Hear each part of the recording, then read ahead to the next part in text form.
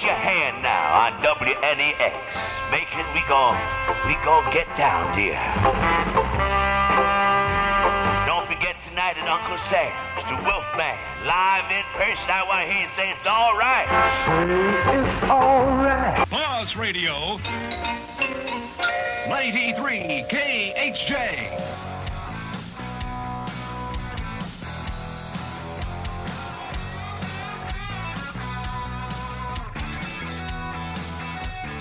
Welcome back to Radio What Happened, episode, believe it or not, 26. I'm Terry Bettis, hoping you and yours had a wonderful Thanksgiving. As always, I'm here with podcast partner Jim Christofferson. Thank you, Terry. Thanksgiving was great. Unusual as we observed social distancing protocols and enjoyed visiting with our out-of-town kids using Zoom, same technology we use to do the podcast. But I did get a chance to see 3 of my kids in person, gave them a little elbow bump. There you go. Ours was good too. Small crowds, very small crowds. In fact, at our house on Thursday, it was a crowd of 2. Well, good. But that's okay. We connected with all of our family, and everything's good. So hopefully that is a one-time only Thanksgiving like that. Yeah, I'm tired of all of it, but yes, it certainly was a memory. Well, no guest on the program today, but I believe we have a very interesting topic. Ever since we started this program back several months ago, we've alluded to the fact that 2020 is the 100th anniversary of commercial radio, not necessarily radio in and of itself, but commercial radio. And it all started with the presidential election of 1920. I think they wanted to find out a way that people could hear the results of the election before they read it in the next day's newspaper. Absolutely. And they found out a way. It was a very interesting election, not as controversial as some have become, especially this past election, but one we'll examine when we return. But first, as always, a word from our commercial announcer. This portion of the show is being brought to you by Repo Sleepo, the only warehouse showroom in town that features only repossessed waterbeds. And remember, your credit is always good at Ed's, as long as you pay in cash. Love that guy, Gary Owens. He's great. Now, as the dust settles, and I hope it's settling from the 2020 election, which has been a real barn burner, let's take a dive into the presidential elections over the history of the country and the role that radio has played a part in. Now, using my best Ted Baxter imitation, it all began at a 5,000-watt radio station in Pittsburgh, Pennsylvania. Okay, I'll stop. Woodrow Wilson was the incumbent, but the leaders of the Democratic Party felt as if he was too frail to run again. So they nominated James Cox to run against Warren G. Harding, who won the presidential race with a lot of money and support from big business. Here's how that broadcast began. This is KDKA of the Westinghouse Electric and Manufacturing Company in East Pittsburgh, Pennsylvania. We shall now broadcast the election returns. We are receiving these returns through the cooperation and by special arrangement with the Pittsburgh Post and Sun. Very well done. I think you could have been one of those 1920s studio announcer. So, and typical Terry Bettis fashion, you found some audio of 100 years ago? We did find audio, so sit back. We're going to play you maybe a couple of different takes on the audio. Some of it's a little hard to listen to, but remember, this is 100 years ago. Even saying that is incredible.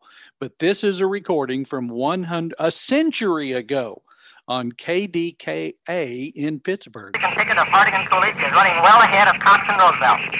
At the present time, Harding has collected more than 16 million votes against some 9 million for the Democrats. We'll give you the state vote in just a moment. But first, we'd like to ask you to let us know if this broadcast is reaching you. Please drop us a card, address station KDKA, Westinghouse, East Pittsburgh, Pennsylvania. Well, Terry, we're so ratings driven nowadays, but I can guarantee Nielsen wasn't around back in November of 1920. I wonder how many people were actually listening. Do you know? Well, that's an interesting question. Before I give you what their estimate was on how many people listen to this. The commercial license for the station had just been issued 6 days before the election. Now, think about that. As slow as communication was 100 years ago, if you get to within 6 days, they were probably sweating bullets. Yeah. Saying, are we going to get our license in time?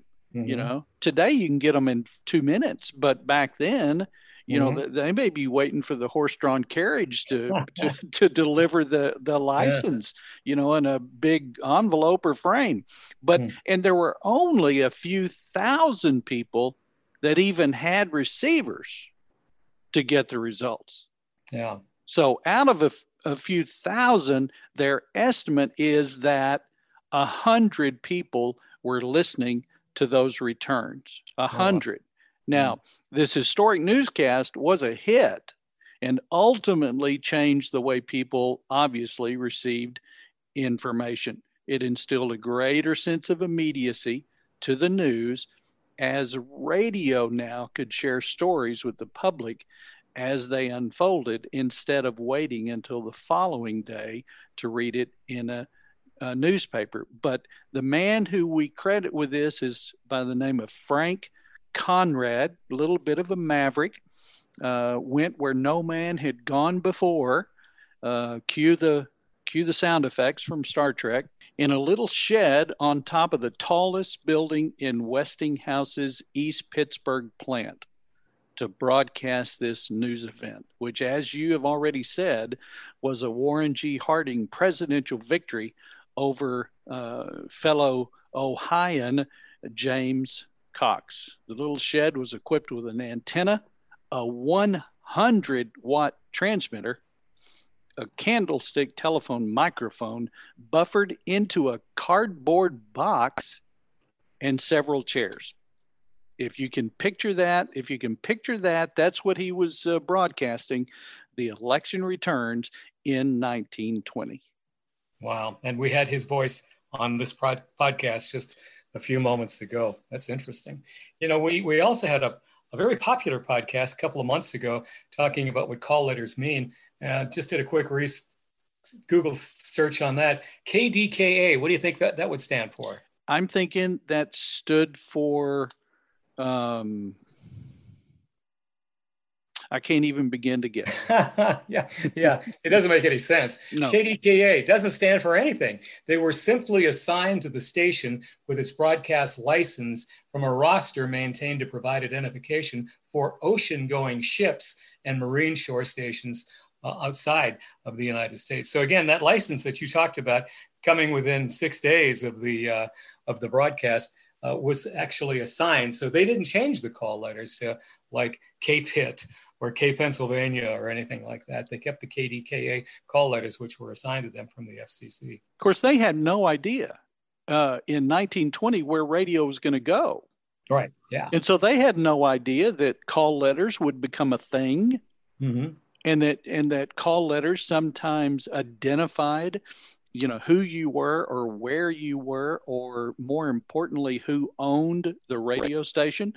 They probably thought, well, we don't have a choice. Those are our call letters, KDKA. Let's run with it. Mm-hmm. Yeah, oldest radio station in the country. Well, Wow. There's plenty of websites that our listeners can access if they want to hear more. But how about one final piece of audio, if you can ring it up for us? It wasn't really an election return broadcast, but it's certainly one of the most famous presidential events ever to be associated with broadcast. It's the Kennedy-Nixon debate.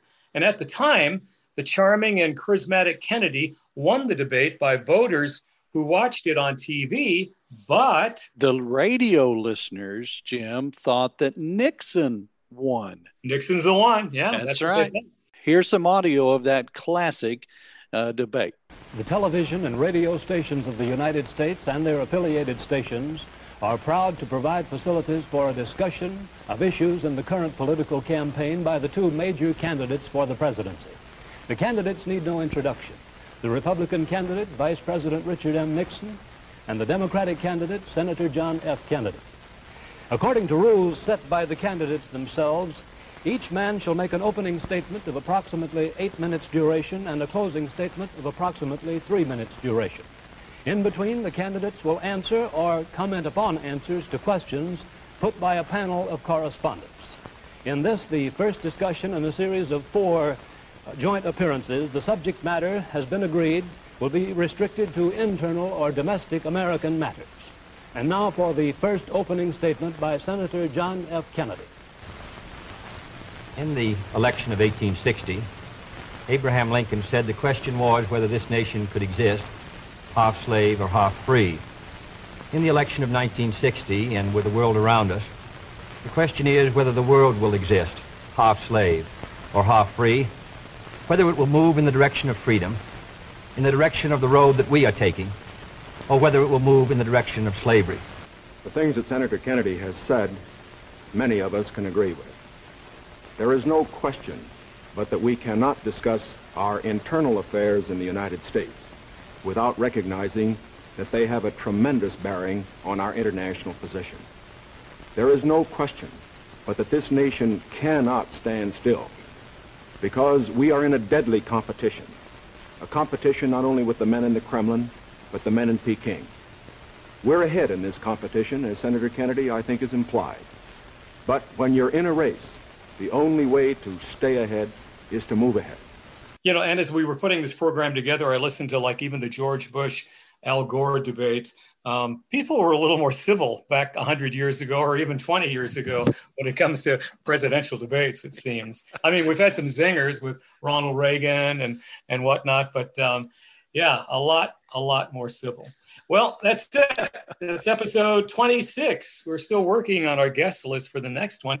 The holidays are making it a challenge to connect, but we've got some great guests coming up, topics lined up. So keep that web browser pointed right here.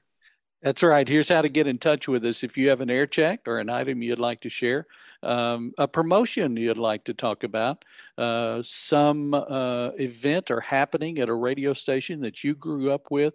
I think one interesting topic for one of our shows one time is how you got your first job in radio. Mm-hmm. And I think we would probably have some interesting stories to share. I remember when you shared yours with Bobby Ocean. You and he. Mine was a little more straightforward. Yours and his were bizarre. But I bet we'd hear all kinds. So send an email to radiowhathappened@gmail.com. And if you're looking for a place to listen, look us up on Spotify, iTunes, Amazon, and Pandora.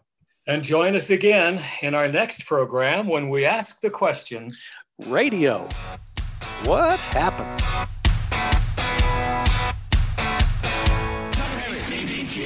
CBQ, Shotgun Tom Kelly at 3:34. The Sun City Streaker, X-Rock 80, El Paso. KLIF trucking through traffic at a 5:24 mark. 89 WLS. Pause Radio. 93 KHJ.